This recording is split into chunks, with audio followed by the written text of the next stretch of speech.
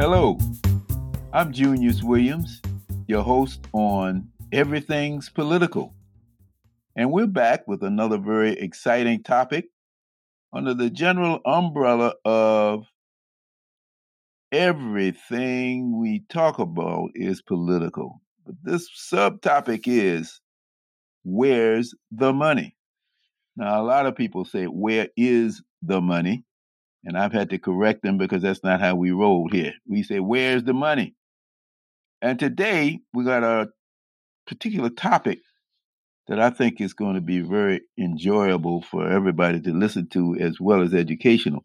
And I just want to remind you, we know that there's nothing more political than money, but that's the province of the big guys. But what we're here to talk about in this third series of episodes is what can we do with a little money to make a big difference in the community. So we've got people here who are experts at that, and you're going to see more and more as we go forward. But today, I'm very happy to be joined by, right here from Newark, Tobias Fox, who is the managing director and founder of Newark Science and Sustainability, Inc. And from Vieques, Puerto Rico, we have Pamela Gonzalez. She is an attorney, a board-certified massage therapist, and she's board president of Isla Nena Composta, which is fighting for food and health on the small island of Vieques.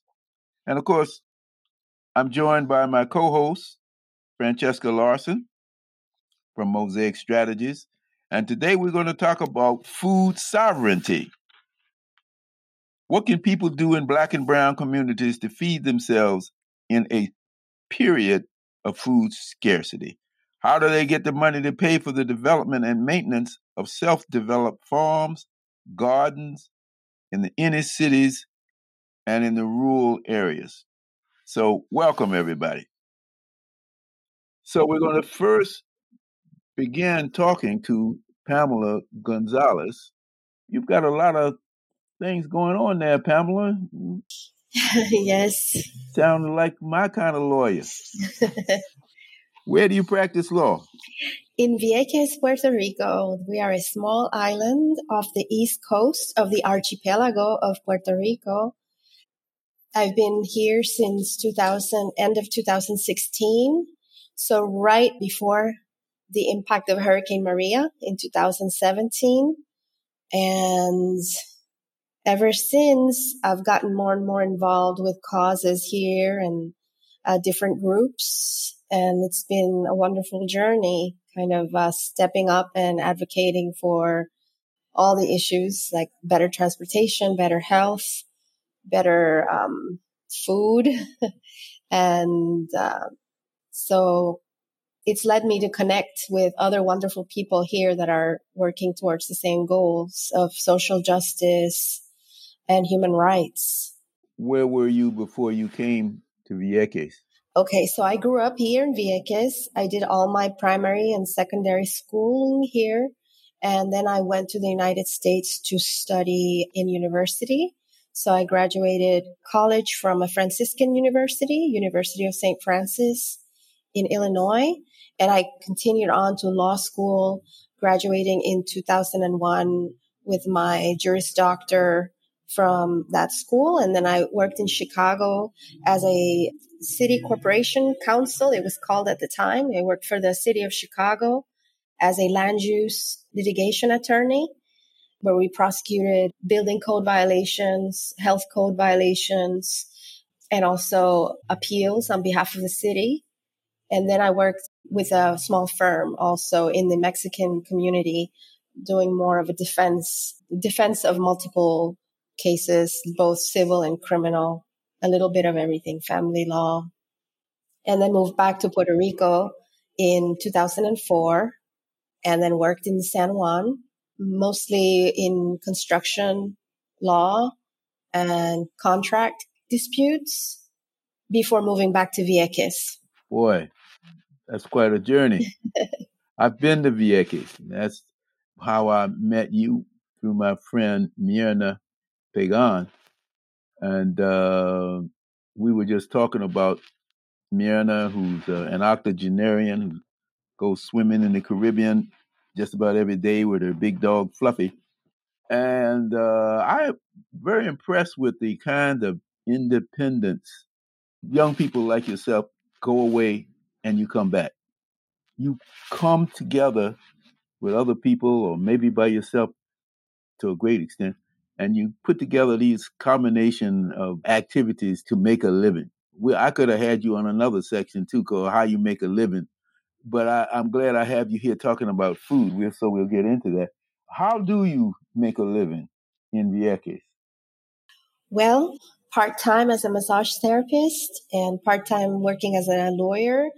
Although the population here, most of the population I serve is mostly, underserved and humble. So I basically just live off of my savings and then the income that I can produce in those two disciplines. But I find that when you have your heart and you are giving, you always receive. So it's like there's abundance in your life, even if you have, what by other standards is less. And so it's just a mindset, as long as we have the basics, which is health. And that's something that we really need to work on in this island. We've been suffering from military contamination and lack of proper health services. So I think that I make it work. It happens. The military bombed Vieques for Yeah. years, and Yes. I came to Vieques because I wanted to talk to people like Myrna who were standing in the fore, so to speak. They went out there and eventually they stopped the people from bombing, the military from bombing. And one of the things I found out when I got there is that you have no hospital on the little island, on Isla Nena. So if you get sick, you got to go over to the big island. Right. Yes. Ever since Hurricane Maria, the one health services facility, if you want to call it that, because we used to call it a hospital, but it was mostly just like a small clinic. It was shut down due to mold, and it was deemed that it was unfit to be reopened. So it's been closed ever since, and we don't have a hospital. It's being built with FEMA funds we don't know how long it's going to take. But yes, it's hard to have access to specialists on the island. And if there's an emergency, it's 100% of the time they have to fly you over to Puerto Rico to get immediate care, emergency care. So in that context, you are the board president of Isla Nena Composta, and you're fighting for food as well as health care. So tell me about the food aspect of that. What do you do? Okay, so Isla Nena is a very small community-based organization run by an all-female board. There's 5 of us and the executive director. And we run this community compost deposit where people bring their vegetation material from yard trimmings and other organic sources like cardboard. And we turn it into compost that we in turn finally sift and package and sell. And that's how we get our money for the operations of the organization. But we also want to support local farmers with this compost and also use it for restoration of the habitats here, the waterways that have been dried up over the years from a variety of reasons. But we want to improve the water cycle in the island because we suffer from very extreme droughts and dry periods. And so by increasing water, we also hope to improve the food in the island. And we encourage people to have their own home gardens and community gardens and to educate about composting and the food cycle so that we can keep that people from dumping otherwise organic material into the landfill. which is already near the end of its useful life. And we want to kind of save what's organic for food and for proper uses. So when we talk about food sovereignty, we're talking about a whole lot of other things that go into making that possible, just from what you're saying. That's right. I'm learning. And obviously, water and food are essential. And Puerto Rico, the main island, imports more than 80% of the food it consumes. Sadly, because of industrialization in the 19th century, there was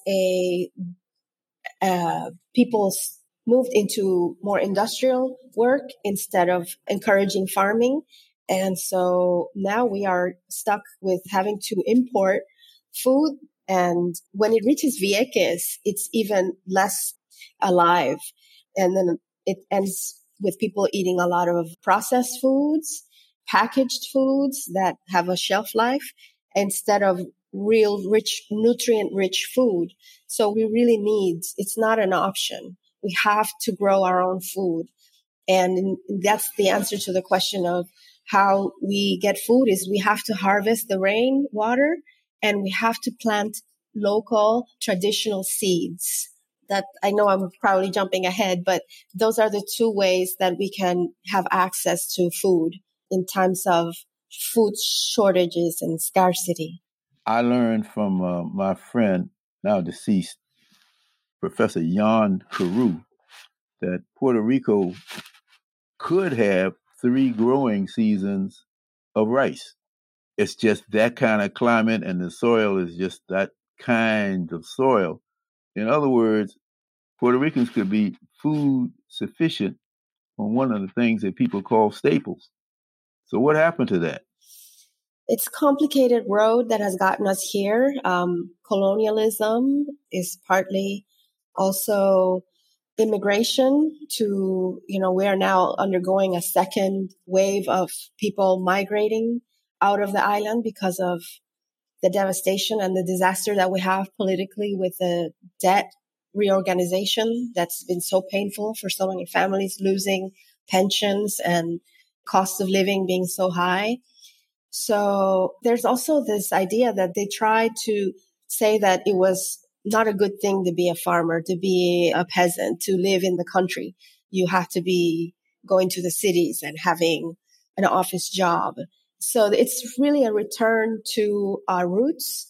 And, our Taino Indians were self-sovereign and sustainable and knew how to grow and be in harmony with the practices that allowed the soil to produce. So I think that that's happening already. A lot of the younger generations are taking up farming again, and not just one crop. We have to think permaculture and indigenous practices to protect the planet, protect the earth as we gain from it food and sustenance. So what can you grow in Vieques? A lot of things. We can grow lots of tropical fruits like papayas, bananas, mangoes, avocados, lemon, all the citrus. We have a good soil for arugula and other greens. We can peppers and hot peppers and coconuts and local fruits. We also have a good climate for root vegetables like sweet potatoes and yuca and a lot of beans as well. We have good soil for pigeon peas, which is our traditional gandules that we eat with rice. And just year long, we can have different crops going, pumpkins and squash and sunflowers. And very diverse, very diverse. Does that sound good, Tobias? It sounds awesome. And I didn't know this much about Puerto Rico. I've been in Puerto Rico once in my life, 2010. I went to the countryside, but I didn't know it was so rich in agriculture. So this is awesome. This is amazing. So I've expanded my global outreach into the Dominican Republic. So I have a nonprofit organization in the mountainous town called Constanza, Dominican Republic. I also serve as a mentor to some young farmers in Ghana and Uganda and established some very healthy relationships with folks in Guatemala. So it's really exciting to hear this about Puerto Rico. Well, tell us, what is it that you are doing in Newark that can be exported to some of these places?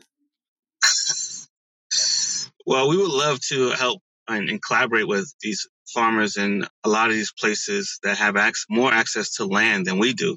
So the question would be reversed, the cultural exchange would be, what can we bring to Puerto Rico and other countries and communities outside of our borders, if you will?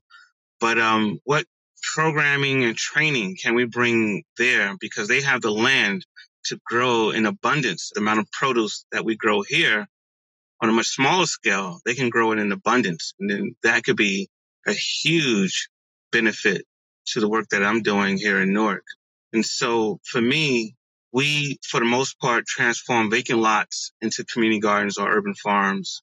And so this is like large enough to build 1 or 2 houses on. It's not acres of land that we're growing on. And so we've learned and mastered the art of cultivating agriculture in condensed spaces, rooftops, indoors, through retrofitting factories, through hydroponics, aquaponics.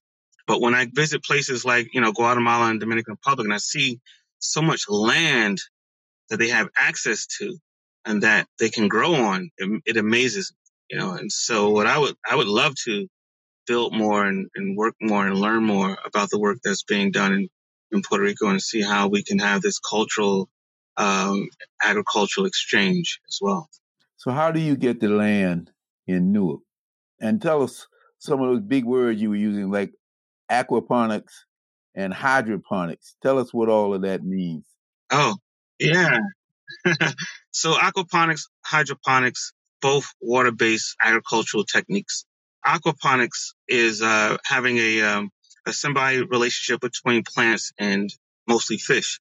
And so the fish waste provide the nutrients for the plants to grow.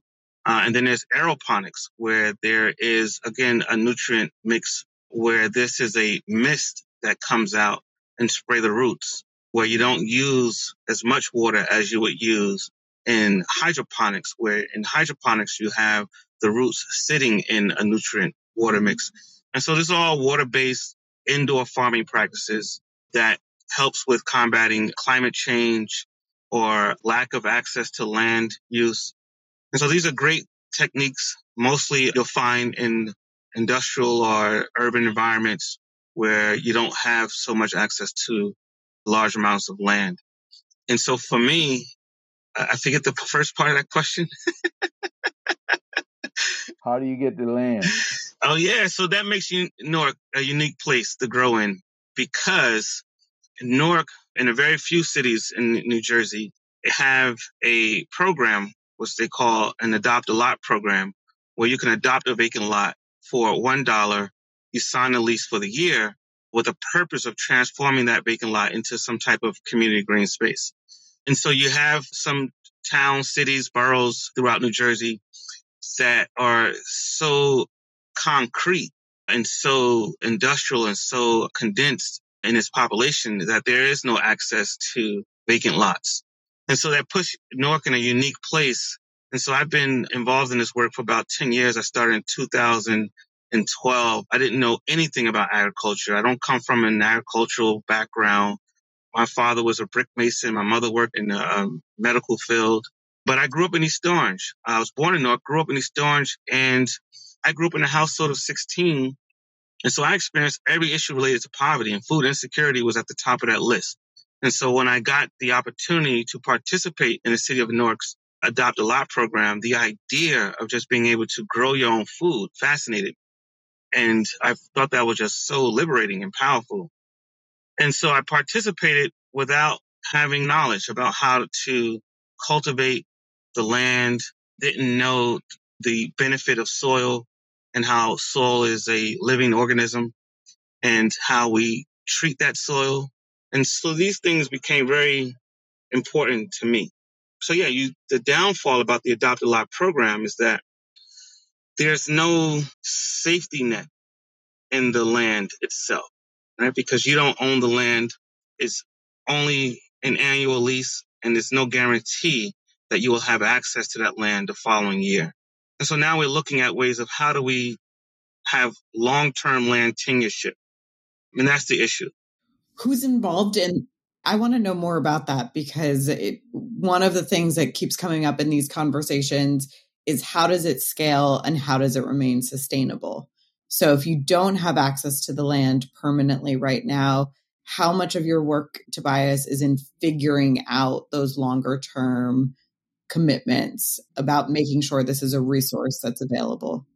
Oh, absolutely. So I'm heavily involved in policy groups, committees, doing a lot of talks around the state about this topic because it's important and it's serious. And so I'm the first one. So not only am I the founder and managing director of Newark Science and Sustainability, Inc., I'm also the founder and lead facilitator of the Newark Community Food System, which consists of about 20 local growers like myself, 20 growers like myself within the city of Newark.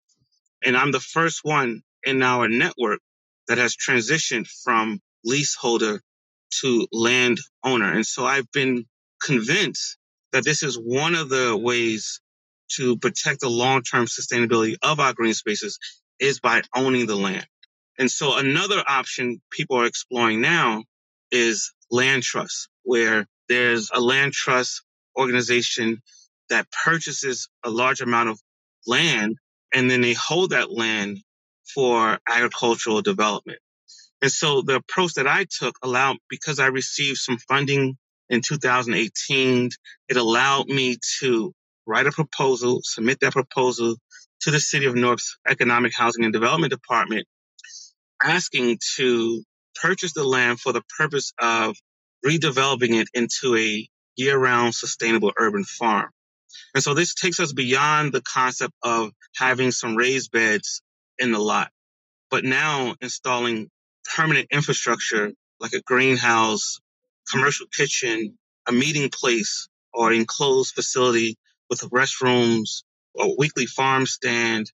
And so this language came out in the proposal, and then it allowed me to purchase the properties. We were operating on 2 vacant lots adjacent to each other, purchase these properties at a discounted nonprofit rate. So that's very important. And so the land became affordable for us. But then the challenge was now we have to redevelop it to what we're going to say we're going to do.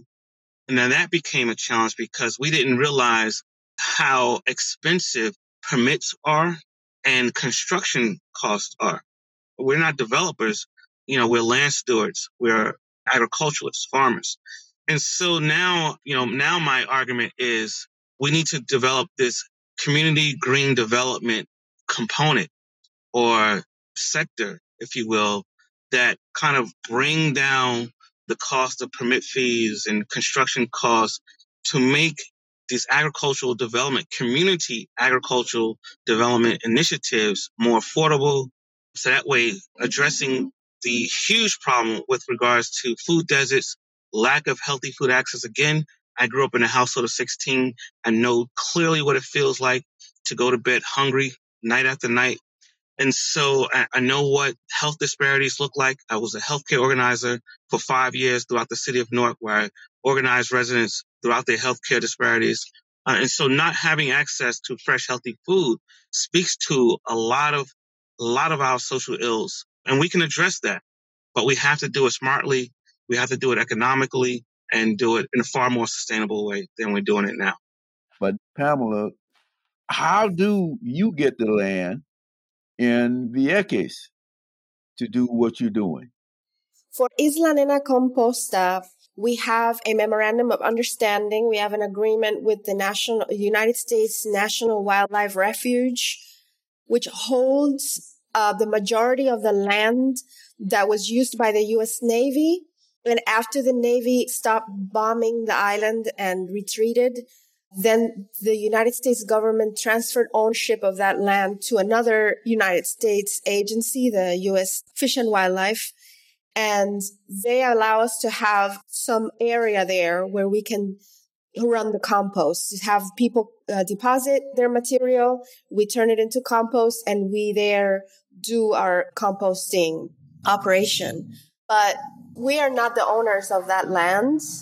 And we are at the mercy of renewing that contract year to year. And the farmers in this island, so 2/3 of Vieques were outside of Vieques control for 60 years. And now it's just, we're still demanding the land to go back to the people of Vieques. And agricultural land is very difficult to access, and land in general in Vieques and Puerto Rico is not affordable. With this Puerto Rico becoming a tax incentive, a fiscal paradise, there's been a lot of people buying land here from other places, United States and other rich people. And that has turned into it being unaffordable for people to buy those homes that they sell, so gentrification. But in addition to that, like for instance, my friends who have a farm, they had to enter into a lease with the Puerto Rico Land Authority. And those leases are very expensive. The rent is very expensive. Plus what Tobias was saying with permits to construct, insurances, it makes it so that a farmer cannot live off of just what they sell on a farm stand. They need grants and other sources of funding to be able to sustain. And in Puerto Rico, in Vieques here, what they're doing is helping each other. The small agriculturists are creating brigades where they go and help each other and rotate on a schedule. They share tools, they share seeds, they help each other sell their produce. And that's how they are able to manage. And then being very creative with cutting costs down. So we are also exploring how can we enter into land trusts or other legal means where we own where we have title to the land collectively, because nobody owns the land. The land is there, but it is this private model of individual titles to lots. We have to move from that to how can we collectively protect and be good stewards, like Tobias was saying. I love that term, land stewards, and protect it for future generations and for health, for our own food and sustenance.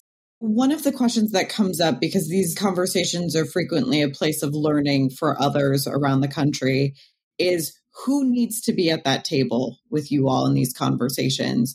It's the folks who you're working with, but I've heard some mentions of policy. Are there government officials that need to be at the table? Are there corporate partners that you've had to have at the table? What does that look like? Who has needed to be in those conversations with you to move this forward? And I'd ask that, Pamela, to you, but also to Tobias. It may be similar and maybe different. I would say definitely policymakers, and we need to be in those chairs. The community needs to have more power in decision-making spaces, but also individuals like corporations. I mean, we're all living in the same space, so we have to do something together. It's the same with climate change. It just takes all of us to take a hard look at our circumstances and think of the next generations. Not just right now and the individual gain, but what's best for our future as a race, as a people. That's right. We do need to be in those seats. Tobias, what about you? What about Newark? Who have you needed at the table with you? Yeah, well, this is interdisciplinary. We have to take an interdisciplinary approach to these real world problems. And so we can't exclude policymakers, because policy definitely shape and guide the way we live for the most part. But in addition to policymakers, we need the agriculturalists that are on the ground that's doing this work, of course. We need architects, engineers. We need institutions. It's just a wide range of people we need to kind of have at this table, because it affects, agriculture not only affects the wellness of a community, but also it affects our economy and every aspect of our social life. And so we need a diverse group of people to be at this table. And so I'm in circles with Rutgers as they're trying to create a language that defines urban agriculture and how urban agriculture is impacted and what resources is needed to sustain and expand. That's Rutgers University. That's correct. And I'm also in committees with environmental justice advocates. And so it just takes a wide range of people to really begin to, one, identify what the problems are with regards to healthy food access and recognize what solutions currently exist that need to be supported. And so again, I am just one of 20 in my local network, and then see how we can start to move needles forward with beginning to make some really systemic changes in our society. I was going to add, yes, that academics, so university professors and university students can take a big part and help us, like in planning, professional planners to community planners, to help us know which areas can be sustainably developed for tourism, but also to protect land for housing, which is so important, and also agriculture. Who are you in competition with, both of you? Starting with you, Pamela. I might add that going through Vieques with Myrna, she showed me some of that land. One of the things I have just been overwhelmed with two groups of living things in Vieques. Number one is horses, and number two is chickens. I never saw more horses in my life on an island. I thought I was in Arizona or New Mexico or somewhere, and I've never seen so many chickens. They're just out there, Yes. just reproducing. How'd y'all get like that? But anyway, that's an aside. Who else wants that land in Vieques? Oh, the people trying to construct mega hotels and like large Airbnbs too, people turning homes into short-term rentals. That's our biggest competition right now. They want access to the best land, the coastal resources, the beaches, which are public and should be for all of us. So we're in competition with privatizers who want to create gated or small enclaves where they can be away from the regular population and just have a place to relax and have paradise without considering the impact on, because it's not producing very good jobs for the local population. So right now, that's one of the main threats to access to land is huge developments for tourism that doesn't take into consideration the history, the needs of the people who live here on a permanent basis. And in Newark, who are you in competition with? Well, I would say we are in direct competition with outdated, irrelevant policy, and this is preventing the expansion of urban agriculture, specifically community urban agriculture. And I keep stressing on the word community because it's the work that I do, where we combine healthy food access with community education, programming, training. And so when you are developing an urban farm and you are treated in the same fashion as building a 3-story house or commercial structure, that's a problem. That's a problem because then you're creating even more barriers to address a serious issue in your community. How many actual people have benefited from the food grown that you two have something to do with producing? Well, that's a good, fair question to ask. I thought so. I mean, so we run a farm table co-op, which is it mirrors a community supported agriculture program where, every year since 2018, we've been supporting 20 local families within our capacity, right? And so every year, 20 families for 20 weeks come and pick up a produce package from us. This feeds 2 to 4 members in the family. We recently received grant funding from the city of Newark that we're really excited about that allows us to expand from 20 families this year to, in 2023, we'll be going up to 100 families. In addition to that, we've been cultivating green spaces, maintaining 2 to 3 community gardens or urban farms, as some people describe them, that not only feed these 20 families, but also the residents that live within these gardens / urban farms as well. But it's not just us. Again, If you look at the entire network, we're feeding neighborhoods, communities. I'm just one of 20 within our network, and each of us have different capacities of what we can hold in our space and how much we can cultivate, produce, and distribute as well. And we're doing this. Now, I worked from 2012 to December of 2016.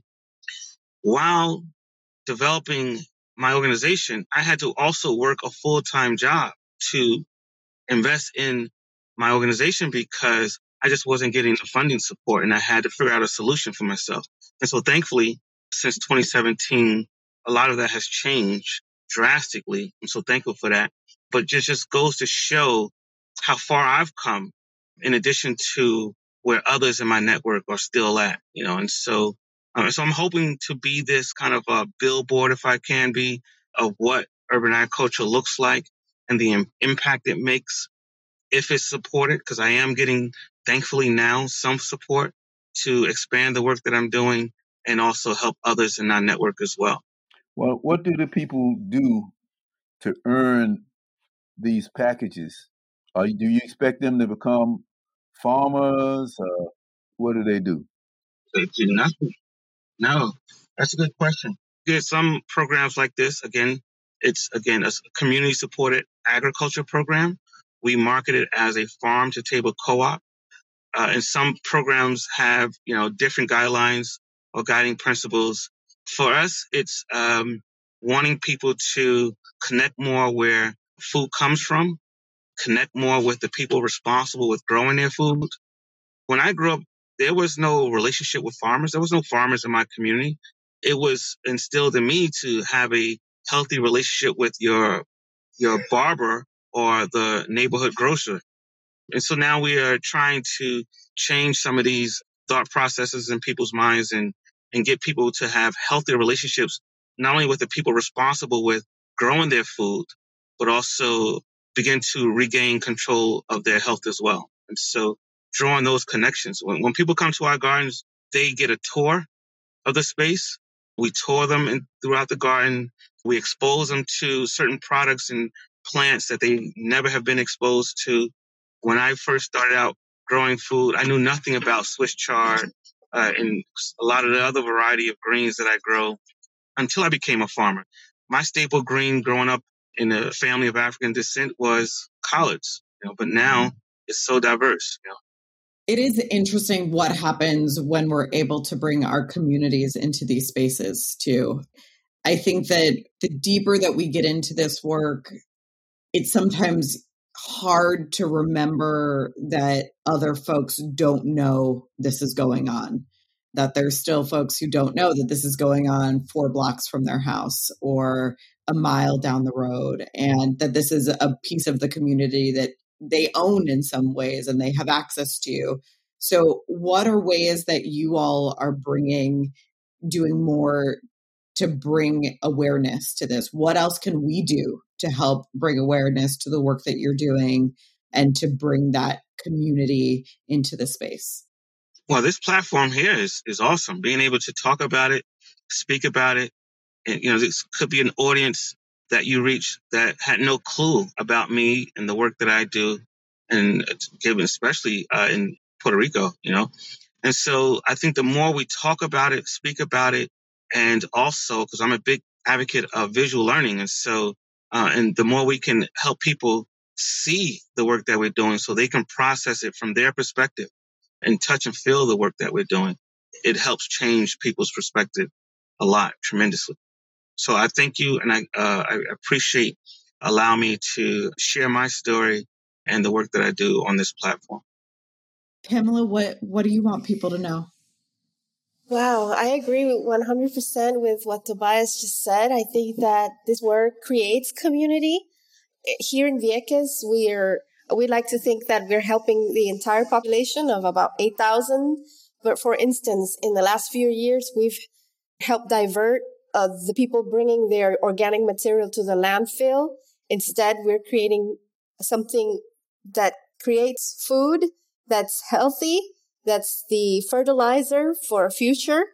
And then also we have prevented green material or, organic material to mix with toxic material and then intoxicating our groundwater. And so it's like little steps like that help save the environment, and the environment is for all of us. We're part of that environment too. So also teaching kids to become involved with composting, to go and touch it and bag it and take it home to their mom so that they can use it in their garden, and whether for flowers or for food. And then the importance of recycling. We need so desperately to improve recycling practices here in Vieques.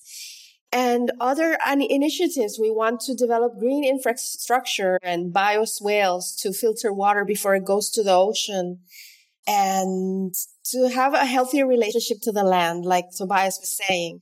If you learn to love the soil and to be in awe of the growth process for food and to become involved and to plant something. We have some little kids bring little sprouts for ají dulce, which is like small pepper, and they put it in the ground here and they come and water it. And so it's just that whole process of feeling connected to the earth and to each other in the process. That makes miracles.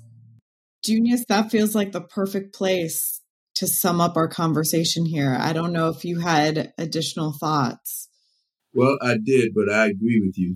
This has been really good. We started out and we've had some technical difficulties here, the last one on my part. So I just want to thank both of our guests for coming on and sharing. It went way beyond what I had intended. And I do think both of you have become billboards for a number of things. How we need to relate to Mother Earth, how we need to expect that people can do a lot of these things for themselves. So this has just been really good. And is there any way that people can get in touch with each of you? If you want to shout out an email address or a telephone number, now's your chance, starting with you, Pamela. Yes, so Isla Nena Composta, all together, at gmail.com is the email. And we're also on Facebook and Instagram as Isla Nena Composta. All right. Tobias, how can people get in touch with you? Tobias, can you hear? Junius, I'm going to get it from Tobias later. I can get it separately. Okay. All right. So that's it for another month. Come back and listen to all of our podcasts. I think you want to listen to all 16 episodes that we now have over 2 seasons. And we appreciate your feedback. A lot of people seem to be liking what we're doing. Of course, I want to see you in Newark, Tobias, but you're giving me some more incentive to come back down to Vieques, Pamela. Very good to meet you. All right. Please come. Thank you for the opportunity. Thank you. It's beautiful meeting you. Good to meet you, everyone. This is Junius Williams, your host on Everything's Political. Everything's Political podcast is sponsored by the Center for Education and Juvenile Justice and supported by the Terrell Foundation and listeners like you.